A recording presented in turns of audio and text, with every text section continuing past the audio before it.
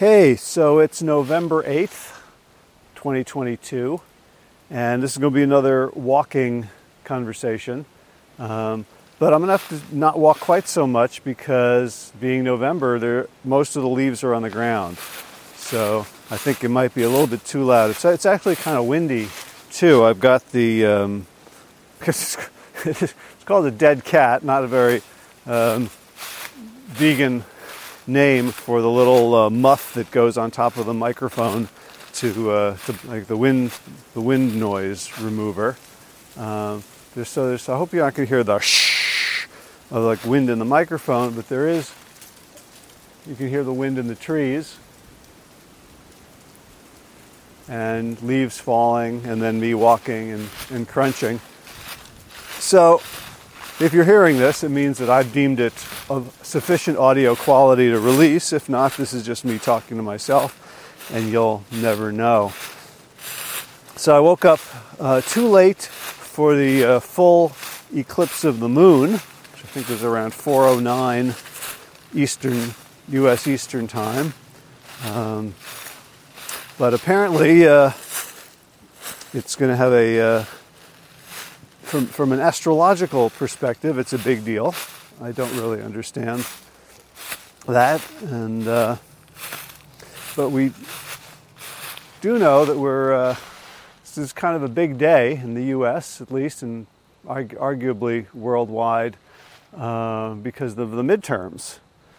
And I don't know. You might, if you listen to this today, if I manage to get it published today, you will not know what will have happened. But tomorrow, presumably something will have happened. So I don't know, who will win in Pennsylvania or Texas or Georgia or Arizona or here our Senate race in North Carolina. I suspect, based on everything I've been seeing and hearing and reading and people I've been talking to, that there will be a great deal that will still be unsettled at that point, and maybe for days, weeks, months to come. But, I clearly have a opinion about which direction I hope we move in. And it's occurred to me, I voted a week ago, early voting, and the process is extremely binary, right? You just have a choice of one or the other. And I know this is kind of the very end, the tail end of electoral politics, right? So that there's a lot more nuance upstream, where people are vying to become candidates, and people are vying to support candidates and mold those candidates to their views and lobby and convince and, backroom deals and, another non-vegan metaphor where the sausage is made. And so I understand that there's a lot of subtlety and nuance at that stage, perhaps, but at the stage where ordinary people get to participate, the vast, vast majority of us who have an opportunity to have a say, to cast our votes, it becomes at this point fairly binary and dichotomous, yes or no, this one or that one. And the dichotomies have grown wider and steeper over the last decade or two.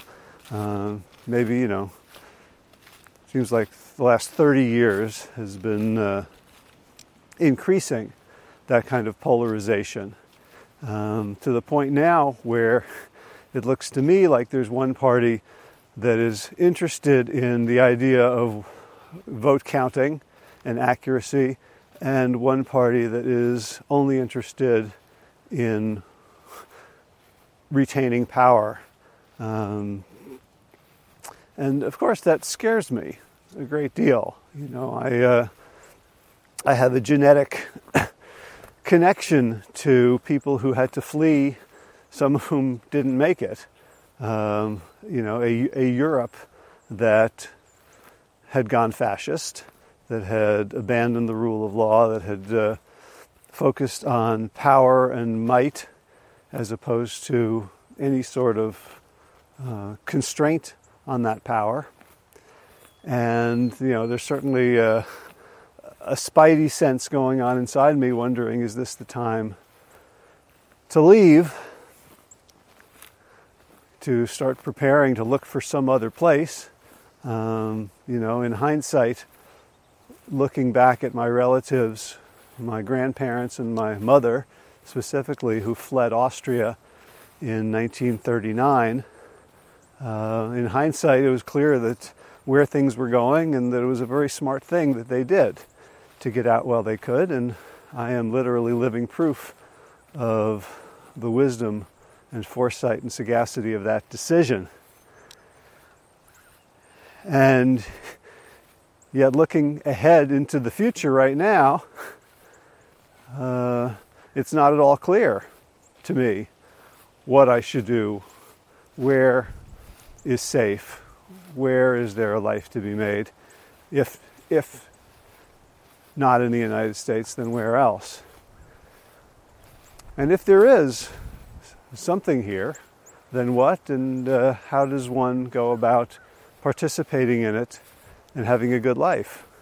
And of course, it's not just the United States, and it's not just politics, right? There is also, ecology and biology that arguably is a bigger story, even. And if, let's say, the Democrats, do manage to pull out a stunning victory, like, are we saved? Is everything okay then? Like, back to that dichotomous outcome. Okay, so the people I voted for, and the people I rooted for, and the people I supported have won. Well, you know what? Those people have been part of a tradition that has, this Western capitalist, materialist, separation from nature, exploiting other people, extracting from the earth without honoring it and without giving back and without ecological wisdom, right? This short civilization, just a few thousand years, has managed to, bring us to the brink of total environmental catastrophe and destruction. So is that group winning going to solve our problems? So anyway, now I'm, you can hear the ground underneath my feet changing. I'm in the pine woods area right now, near the front of the house. So you might hear some traffic. That was a car going by. I don't know what you can hear or not. But I'm now coming into a little clearing. So it's just mostly pine needles and some pine cones at my feet. So over the past 2 months now, I have been practicing a form of Chinese energy medicine, daily morning practices called I Ching Jing. And I think they're related to Qigong or part of it or the same underlying philosophy. I'm no expert. I'm just following the videos and doing the movements and the thinking and the breathing. I was encouraged to participate in the program by my friend Michael Gelb, who's been on the podcast twice, who first introduced me to mind-body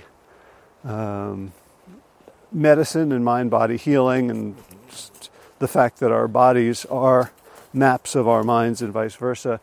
And when I first read his book in 1988, I first encountered body learning. And so Michael told me about Robert Peng, P-E-N-G, and his courses online, and so that's what I've been doing.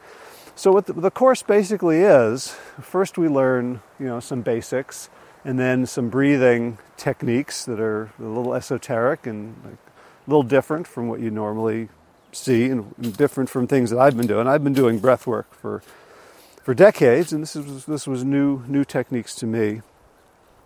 And after that first week, we then focused on individual organs and movements corresponding to those organs designed to heal the chi energy, the vital life force, the universal energy as it flows through and inhabits those different organs.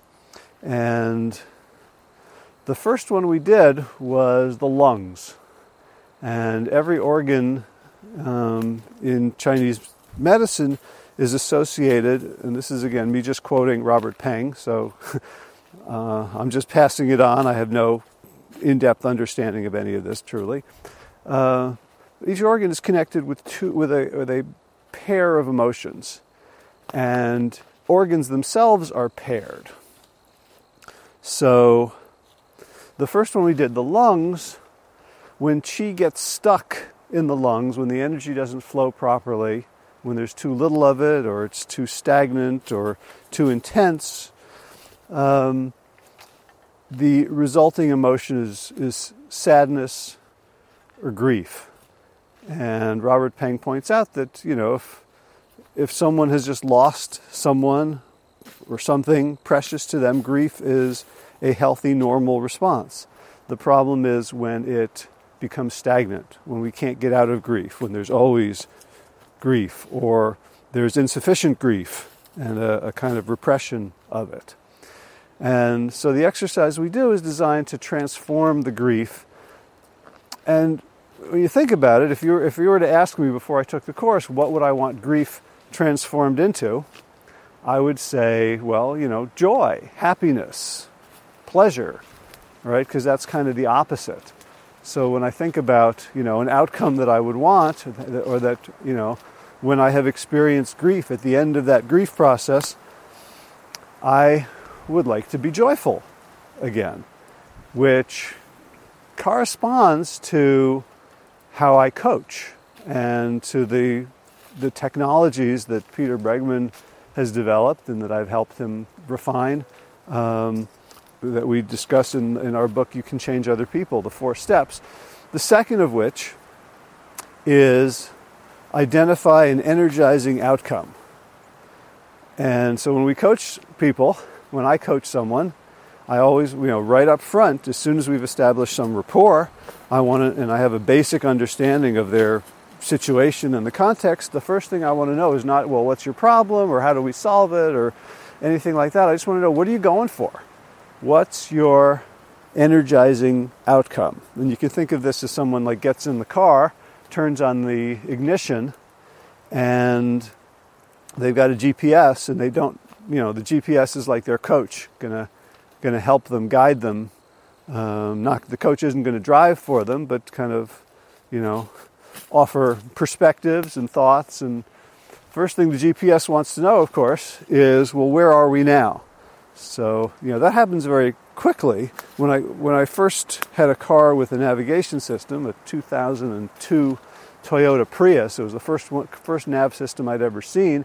You turn on the car, and sometimes it'd be quite a while before it would connect to the satellites. And then when we got another car that didn't have GPS, of course, by that time I was spoiled, so I had to go and get a Garmin, the one that you attach with a suction cup to your front windshield, and that sometimes would take 5-10 minutes to acquire the satellites. So the first thing it wants to know is, okay, where are we? The second thing it wants to know before it can even engage is, where are you going? What's the destination? Right? If you don't put in a destination, it's not going to interact with you. It's not going to say, hey, go left, go right. It's like that line from Alice in Wonderland. If you don't very much care which way you're going, then it doesn't matter which road you take to get there. So, that's very much like coaching. So, first, tell me a little bit about your situation right now. So I'm acquiring satellites. And then, okay, where do you want to go? What is your energizing outcome? And by energizing, we mean an outcome that's worth enough to you, that's meaningful enough to you, that's clear enough to you, that's positive, an actual, a good thing, not just getting away, right? That you're willing to put the energy in to get there. Change is hard. Humans, resist change a lot. We don't like to, put effort into hard things. And it's got to be worth it to us. So the question is, what is an outcome that will energize you enough to go do the work, to engage in introspection, to practice new things, to develop the emotional courage to feel what it feels like, to, especially if we're changing, kind of behaviors that we use as self-soothing or as distracting, to avoid feeling unwanted sensations, emotions, thoughts, feelings. What outcome is going to energize you enough to actually go get it? And so very often, the first pass at helping clients develop an energizing outcome, and this is perfectly natural, is their energizing outcome is going to be to get away from where they are. Okay, so if I'm coaching someone on health, it's like, I want to not be fat. I want to not be sick. I want to not be in pain. I want to not be tired all the time. I want to not be in a low mood. If I'm coaching someone on a career issue, or starting a business or managing a team, it might be, well, I want to not be, I don't know. It's actually with business people, it's more clear that they have a positive that they're going for. But even so, it could be something like, I don't want to be so distracted all the time. So people come and they pay money and they exert effort largely to avoid or get away from bad things, right? That's just how our brains are wired, this negativity bias. So if I'm feeling scattered as an entrepreneur and unfocused, I'll say, well, I want to be more focused, but really the orientation is, I want to stop doing what I'm doing now. I want to stop experiencing what I'm experiencing now. So that's where the outcome, even if it's a positive outcome, and I train my coaching students to do this, when they say a negative, I want to not be diabetic, or I want to not be tired all day, then we ask, well, if you weren't, what would you have instead? So we get them to visualize a positive future as opposed to a future simply the absence of a negative. But even there, and this is good work and it's really helpful, but even there, you see, we're still talking about getting away from the negative, because we've just defined the outcome in terms of the opposite. The opposite of unfocused is focused. The opposite of unhealthy is healthy. And so now we can put that into the GPS, but it doesn't, a GPS is a mechanical cybernetic system that's going to give you feedback based on your current position and potential routes to your destination. But life is not like that. Human beings are not like that. Our life paths are not like that. And so, we like to think that there is a very cut and dried path to where we want to go, but we know and we discover every single time we try to get there that there isn't, that it's going to be twists and turns, that there's going to be forward and backward motion, there's going to be confusion, false starts, and we often discover that where we thought we wanted to go wasn't where we wanted to go at all. Sometimes we discover that by getting somewhere else that we say, oh, this is even better. Sometimes we discover it by getting to what we thought we wanted and realizing that it wasn't, right? And so, there's all these wisdom sayings about the destination is really there just as an excuse to have the journey, and it's the journey that's the important thing. Right. But getting back to the Yi Jing Jing and transforming the grief in our lungs through these practices, we don't, in Yi Jing Jing, aim for joy. What Robert Peng says, the transformational emotion for the lungs is kindness. from grief to kindness. When we heal our lungs, we transform, we melt away the grief, we feel the grief melt away and transform into kindness. And he says, let the energy of kindness heal your lungs. Not the energy of joy, of happiness, of pleasure, but kindness. So that confused me. I don't see an obvious connection between grief and kindness. And so then Robert Peng explained. He says, kindness is what heals grief. It's not joy. If you have someone who's grieving, who's lost a parent, a sibling, a friend, a spouse, a child, you cannot heal them with joy. You can't go up to them and be all smiley and happy, tell jokes, laugh and dance and frolic and give them good food and expect them to heal. That we know intuitively that doesn't work. That wouldn't work, right? So the opposite may be joy, but the healing emotion, the direction to then help them get back to joy is through kindness, through simply being there with them, through sharing kind words, encouragement, or sharing no words at all and simply doing kindnesses, showing the person who has lost, who is now feeling diminished and like they belong less to the world, like a connection has been severed, to show them connection, to show them that you don't need them to be joyful, right? That would be incredibly disempowering to have that kind of conditional feeling and expression for someone who is grieving, to say, well, I'm sorry you're grieving. As soon as you're happy, come back and we'll talk, right? That's not kindness. Kindness, over time, can help people naturally heal grief and move back into life. Now, some of the Yi Jing Jing transformations are more or less the opposites. So, for example, the spleen is related to worry, and we are instructed to transform worry into confidence, to feel the confidence in our bodies, in our minds. And I found that actually quite empowering, because we'll be sitting and he'll say, well, notice any worry in your spleen and in your life. And so I was just sitting there after doing the movements and feeling all the things that I worry about. They would come up, almost, I would say unbidden, but he bid them.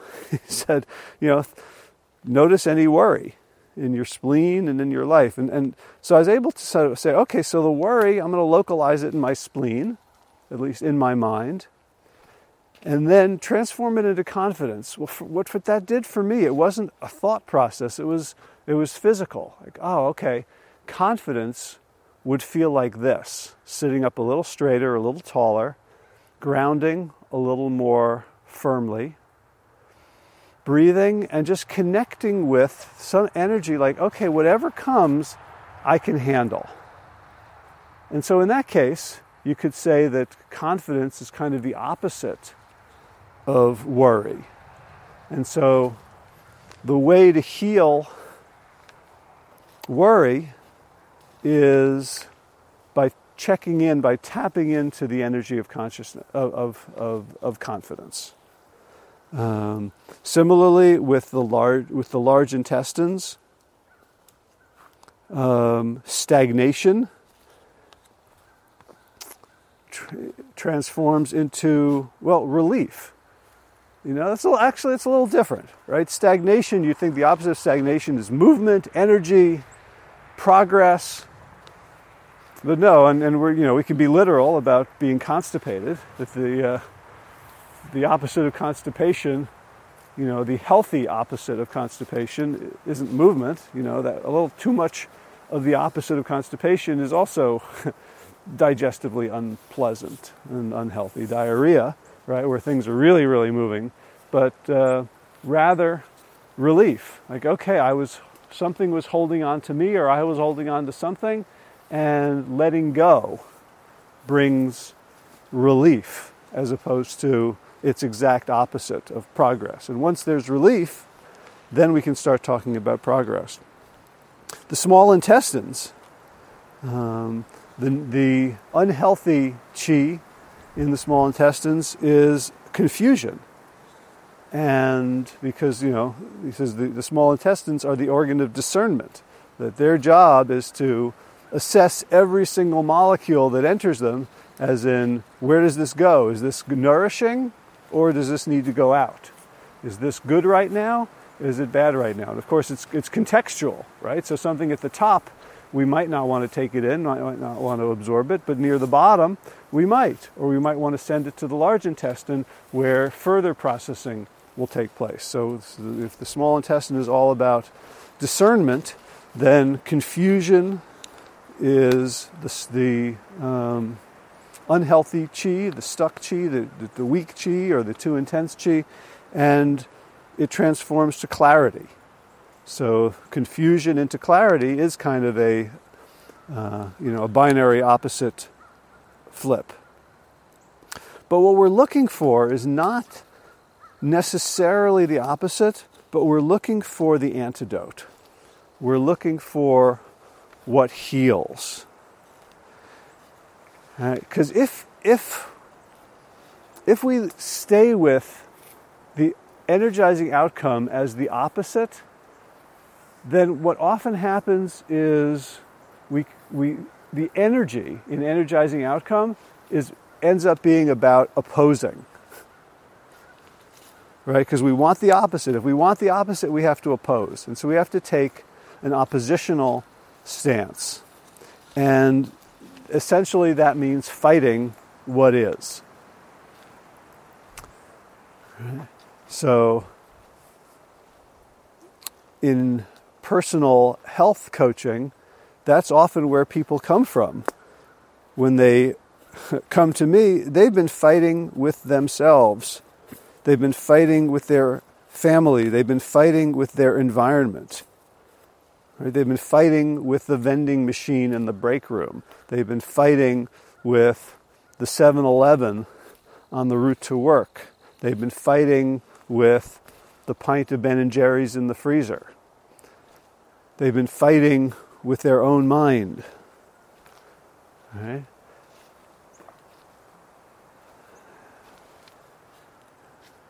The energy of fighting is from the sympathetic nervous system. It's our fight or flight response. Right? So fighting often takes the form of aggression, and it often takes the form of avoidance. So if I am in sympathetic arousal and I'm seeing the world as threatening, that there is danger over every hill, around every corner, then that energy that I bring to trying to heal myself, trying to heal my relationship with food or with movement or with stillness or with sleep, the energy has to be mediated through that sense of threat. Everything is a threat, so I'm going to perpetuate the battle. And some battles cannot be won with force. Right? Short term, it looks like we can win them with force. But long term, we can't. Long term, I'm not going to achieve my ideal diet through white-knuckling willpower. Right? Long term, I'm not going to maintain my exercise habit through self-discipline. It has to turn into something more integral, more joyful. And here we are on election day for midterms. And from my perspective, it's a fight against hatred. a fight against hatred.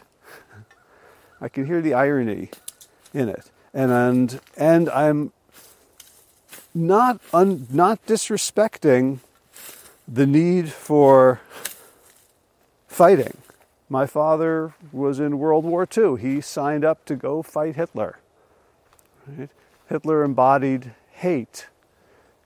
And the opposite of hate at that point was not to sit and meditate and just smile and be kind to everyone and hope that, appeasement was going to work. Arguably there was a time for a different kind of diplomacy, a different kind of prevention in the 20s and 30s, or even at Versailles. If you're a history buff, the Treaty of Versailles that ended World War I, that essentially emasculated Germany and set them on the path towards international humiliation, and then the Great Depression and the devaluation of the currency and the inflation and the feeling that people had no power and meaning and purpose in their lives, and their identity had been stolen. That, arguably there were things that could have been done earlier, and arguably there are things that we could have been doing as a society for the last 30, 40, 50 years to make things kinder and more fair and more equal. And I know people who are listening to this who are plant-based and who may be vegan understand that there are some very rotten practices and systems at the very heart of our civilization. That if we look, we see that those of us with cushy, middle class or above lifestyles, free from want, free from violence, free from pollution, free from daily threats of crime or police brutality or discrimination, micro and macro aggression, lack of social support, lack of economic support, that all the good things that we have are built on the wants and sufferings of others. That there is a deeply, deeply unfair history that must be confronted. Right? But here we are today on Election Day, and it feels to me very much like a fight for the soul of America's future. Right? So, it's not like we have a democracy that's at risk. We've never really had a democracy, have we? So there's a project. I think that's, if you can go online, you can find them at represent.us, represent.us, that has looked at polling on various issues, political issues that can be decided politically. And they look at how popular a position is and whether it is in effect. Things like, universal health care or gun control, abortion. We're just looking at, if this was a democracy, if we had a democracy, what would our policies be? If the will of the majority of the people was actually enacted into policy, into law, what would it look like? And it turns out that there is statistically zero association between popular policies and real policies, between what people want and what actually exists. With one exception. I have to credit Josh LaJaunie for sharing this site and these videos with me. The videos are excellent. So go watch them. This was over a year or two ago. He first shared this with me. So there's, which means that what people want, what they say they want, what they vote for, or what they even have the opportunity to vote for, right, doesn't manifest, doesn't exist. So you could say, well, that's already a crisis of democracy. It's a lack of democracy. So, what I'm looking at is something far far lower down on the food chain of political terribleness, but clearly we don't have a true democracy. And it's, the only group, there's a group for whom that's not true, a group for whom what they want actually happens, and of course it's the 1%. Of course it's the very wealthy who are able to influence the system, to make the donations, to set the boundaries of what is considered even possible. And then, in terms of the game of politics, people will not vote for something that they don't think is possible, even if it's the thing they think they want, because nobody thinks it's possible. So here we are. And yes, get out and vote. Right? And know that the opposite, like the thing we're fighting for, the outcome that we want, the opposite of Carrie Lake and Herschel Walker and Doug Mastriano and Mehmet Oz and all the other proto-fascists or worse people, even worse people with no opinions whatsoever who are just clinging to the Trump power train. Yeah, I hope they don't win. And the problem is deeper than that. And the outcome that we're looking for is not just to fight against that. Because fighting against hatred is not enough. Right? And I don't know what is enough. There's those of us who have been sort of awakened environmentally to see, really we are destroying not necessarily the planet, but the parts of the planet that can sustain us and many other beings that we enjoy sharing the planet with. We're basically heading for unmitigated catastrophe. And at that point, the question is, what do you do? The question is, what kind of power do I have? It's not me and people like me.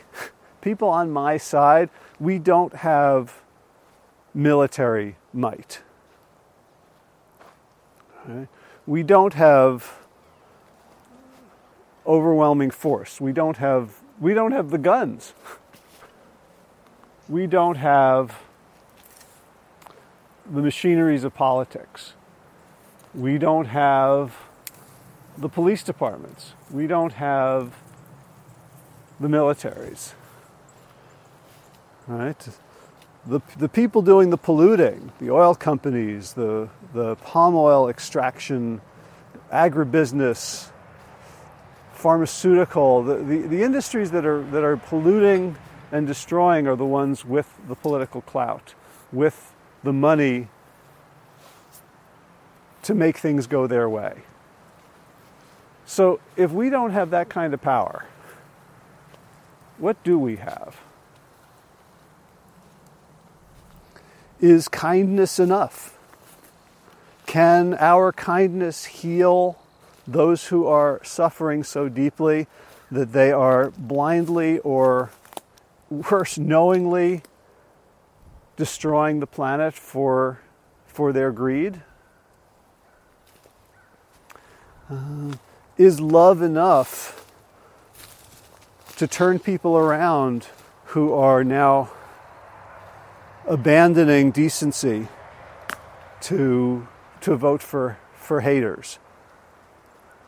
Right? I talked about my family fleeing Austria in the 1930s. I grew up hearing a lot about anti-Semitism, not seeing it, not experiencing it. And the last few years,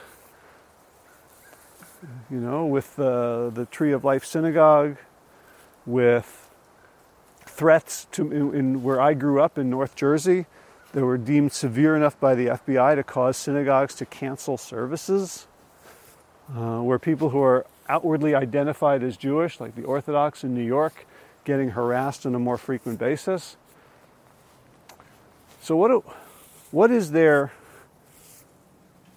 for me to do, for us to do, for anyone who wants to see a world of love and peace and abundance, who wants to move towards healing, who wants a world in which humans are evolved and kind enough to not torture billions of animals at a time, to where humans are evolved and wise enough to not shit in our own drinking water and destroy the planet in the name of short-term profits.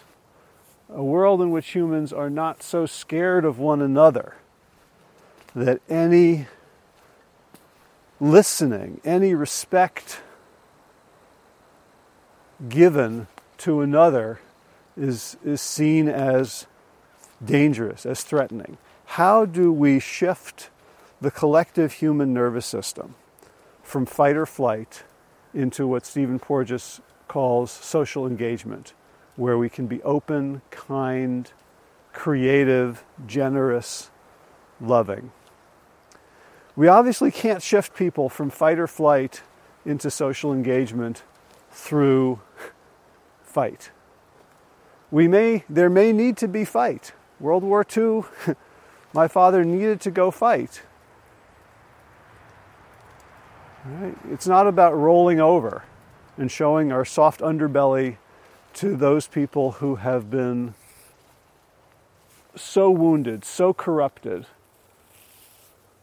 so filled with death that they are unable to stop themselves. It's no kindness to capitulate. It's no great spiritual value to let harm come because you didn't act. And with that, right now in the United States, it feels like the hatred is growing, but it's still a minority. It has not necessarily metastasized. It's causing damage to all the other systems and all the other organs. Right? But the vast majority, I believe, of Americans do not want to see fascism, do not want to see genocide, do not want to hate on the basis of color, creed, origin, sexual orientation, gender identity. I think the vast majority of us do have the impulse still for decency. Now, history shows us that when it goes too far, as in Nazi Germany, that fear and ideology can grip a nation and make decency rare. That can make decency something actually so risky that you could get shot for showing it, for aiding, for resisting evil. We're not there yet. And I think while we fight at the ballot box and while we protest, and maybe, as my guest Hillel Nori talked about, maybe synagogues have to arm themselves. But while all that is going on, let's remember that the outcome we want is a transformed humanity. A humanity in which the traumas of our past, passed on intergenerationally, passed on temporally, passed on spatially from one person to another, from the person who gets cut off in traffic and then treats their employees shitty, and they go home and kick the dog, metaphorically or really. Like, it's so easy for trauma to be contagious. And a lot of my self-work over the last 15 years has been recognizing the trauma that lives in me and the trauma that I have unknowingly or sometimes knowingly but helplessly passed on to others, to my spouse, to my children, to my neighbors, to my community, to my colleagues.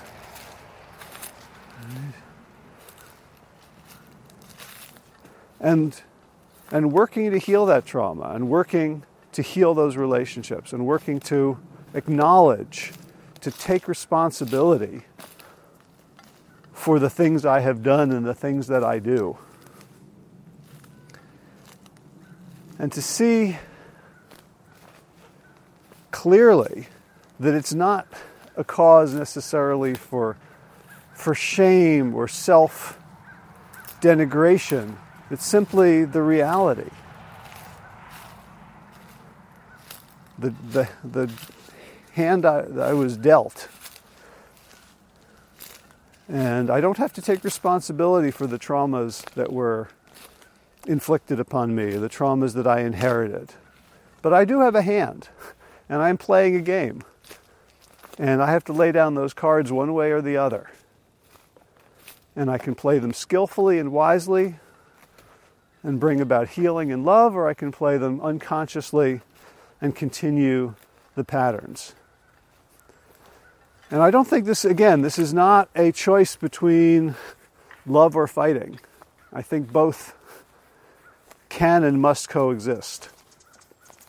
I am saying that winning, if this midterm turns out to not be the death knell of liberal democracy in the United States, as it appears to have been last week in Israel. If our democracy holds, and people who still respect vote counting get in, we haven't solved the problem. We haven't solved the problem of crazies with guns who have become radicalized, the QAnon believers, who are willing to kill for what they believe is right. Those who would further subjugate women and take away their bodily autonomy. These are political fights, but in the long run, they are about the nervous system. They are about whether human beings can collectively spiral upwards out of trauma rather than what we've seemed to have been doing for most of our history, which is spiraling deeper and deeper into trauma. Or rather, the history of humanity since we embarked on this domination over nature campaign. Right. Indigenous communities had and have technologies for healing trauma. If they had wars, but they understood what they had to do to and for their warriors following the war, so that the blood and the hatred and the trauma would not infect the entire community. We've lost that. We have lost access to technologies of communal healing. We got to get them back. And I don't know how to do that. I don't have a plan. I don't have a book in me on how to do this. I don't have a proposal. I saw a book that I'm very interested in. The title is escaping me. The author's name is escaping me, but it's one of the founders of a group called Braver Angels, which tries to get people of very, very different political persuasions to talk and listen to each other and to learn to respect each other. So if you look up that organization, Braver Angels, you find the founder, you find her book about how to begin to connect, because disconnection only furthers the spiral into greater trauma, which then spirals into greater trauma, which continues to spiral. We will not, like the energizing outcome. The energy that we want is not the fight or flight energy, although it's necessary. Like if we are in fold, if we are in collapse and we are giving up, then fight or flight, the energy of conflict, is absolutely required. And that's probably required of us at this point for a while. And at the same time, the energizing outcome, a humanity living in peace on the planet, in peace with other species, with each other, with the very energy of nature, with the qi that I'm learning about in I Ching Jing, that comes from a different place. That comes from all of us at the same time as we're fighting out in the world, ending the war inside ourselves. Recognizing the ways in which each of us has contributed to harm, the ways in which each of us have internalized oppression, racism, misogyny, homophobia, and to not take this as an indictment of ourselves, but to recognize that it's actually a great privilege and honor to be able to flip the script, to be able to wake up to the point where we say that no more, to the point where we say we stand for something bigger, to the point where we say I choose to take responsibility for my actions. I choose to tolerate the waves of shame and anger that arise in me when I feel called out, when I get defensive, when I want to be the victim. Because we're all everything. We're all victims. We're all victimized. We're all victimizers. We are all part of this giant pulsing universe of chi energy.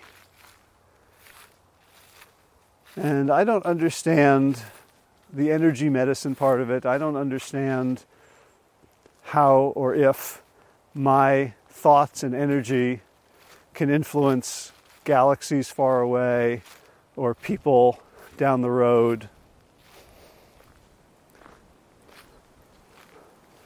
I do know that this is where my power lies. My true power lies in my own willingness to be vulnerable, my own willingness to simultaneously forgive myself and hold myself to the highest standards, and my willingness to see others as having the same capacity. Even as I fight to not dismiss others as unredeemable.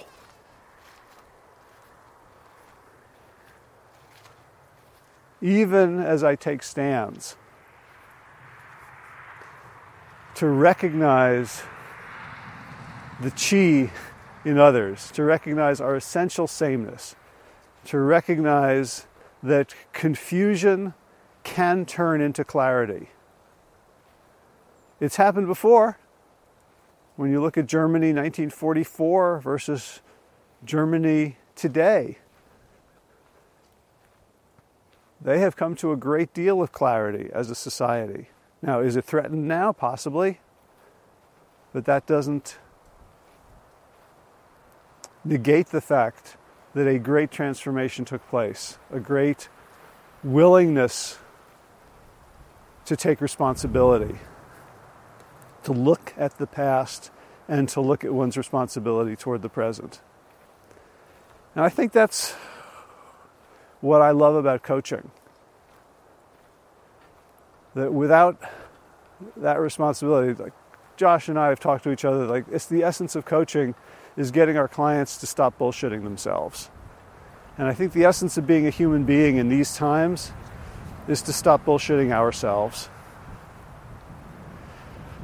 The truth It's a trite saying that the truth really can set us free.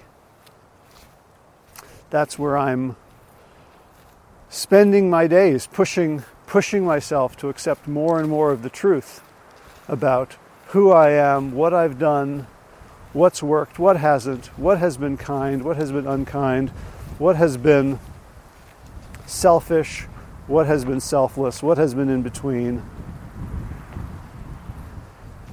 And the more I own, and here's the wonderful paradox of coaching in the business world, as well as anywhere, the more I am willing to own and take responsibility for, the more powerful I get. The more I just see the problem as out there, the weaker I am. So I'm finishing my walk. I'm going to go to the office. Hopefully this recorded. Hopefully it's going to sound good enough to share with you. So today's a big day, and whatever happens tomorrow is a big day too. And 6 months from now is a big day. And really all we have is the now, right? This moment. To breathe, to feel the life flowing through us. What a trip. What a trip that anything exists. Right? We are all impossibilities. Statistical anomalies. And yet we exist. This world exists. And we're breathing. Robert Peng ends the breathing meditation by inviting us to feel the sweetness of every single breath. And I think that's a good place to start. It's a good place for me to end. And to wish you all, to wish you and me and all of us the courage to face what's coming, to face ourselves, and to hold on to an outcome that, while there might be fighting involved, an outcome that transcends fighting, an outcome that includes everyone and everything. So thanks for joining me on this walk. Thanks for listening. I'd love to hear your comments. If you want to send them on the blog or on the Facebook Plant Yourself page. And let's continue. Let's continue our work. Let's continue our love. All right, time for thanks. Thanks to Will Ridenauer for allowing me to use his beautiful song Sabali Dawn, The Dance of Peace. You can find more of Will's music at his website, willridenauer.com. And of course, thanks to all of you Plant Yourself podcast patrons. Kim Harrison, Lynn McClellan, Brittany Porter, Dominic Maurer, Barbara Whitney, Tammy Black, Amy Good, Amanda Hatherley, Mary Jane Wheeler, Ellen Kennelly, Melissa Cobb, Rachel Behrens, Tina Scharf, Tina Ahern, Jen Filkanovsky, David Bizek, The Mysterious Michelle X, Elsbeth Feldman, Leah Stoller, Alan Christensen, Colleen Peck, Michelle Landry, Josina, Sarah Durkis, Kelly Cameron, Janet Selby, Claire Adams, Tom Franzek, Jeanette Bennett, Gila Sert, David Donahue, Blair Cyber, Dorona Vizov, Gio and Carolyn Argentati, Jody Friesner, Misha Rosen, Michael Warbeck, Aviva Lael, Alicia Lemus, Val Linneman, Nick Harper, Bandana Chawley, Molly Levine, The Inscrutable Harry R., Susan Laverty, The Panda Vegan, Craig Kovic, Adam Scharf, Karen Burry, Heather Morgan, Nigel Davies, Marion Blum, Teresa Koppel, Julian Watkins, Breed O'Connell, Sharon Hirschman, Linda Ayat, Holm Hedegaard, Isa Tuzanwa, Connie Hainline, Aaron Greer, Alicia Davis, Heather O'Connor, Carolyn Jensen, Sherry Olakoski of Plant Powered for Health, Karen Smith, Scott Marani, Karen and Joe Crabtree, Kirby Burton, Teresa Carell, Kevin McCauley, Elizabeth Rothschild, Ann Jesse, Cheryl Dwyer, Jenny Hazelton, Peter W. Evans, Dennis Bird, Darby Kelly, Laurie Fanny, Linnea Lundquist, Emily Iconelli, Levy Wallach, Rosamund McAtee, Dan Picorni, Stephen Leenan, Patty DiMartino, Mike and Donna Kartz, Deanne Bishop, Bilberry Elf, Marjorie Lewis, Tricia Adams, Nancy Sheldon, Lindsay Bayshore, Gunmarit Hagen, Tracy Gullidge, Laura Heaton, Meg from Mama Says, Stacey Stokes, Ben Savage, Michael Kay, David Hughes, Connie Rogers, Claire England, Sally Robertson, Paranganchi, Amy Daly, Brian Tourville, Mark Jeffrey Johnson, Josie Dempsey, Karen Schmidt, Pamela Hayden, Emily Perryman, Allison Corbett, Richard Stone, Lauren Vaught of Edible Musings, Erin Hasty, Sean Owen, Sagar Naik, Erica Piedra, Danielle Roberts, Michael Lushton, Sarah Johnson, Catherine Floyd, for your generous support of the podcast. That's it for now. As always, be well, my friends.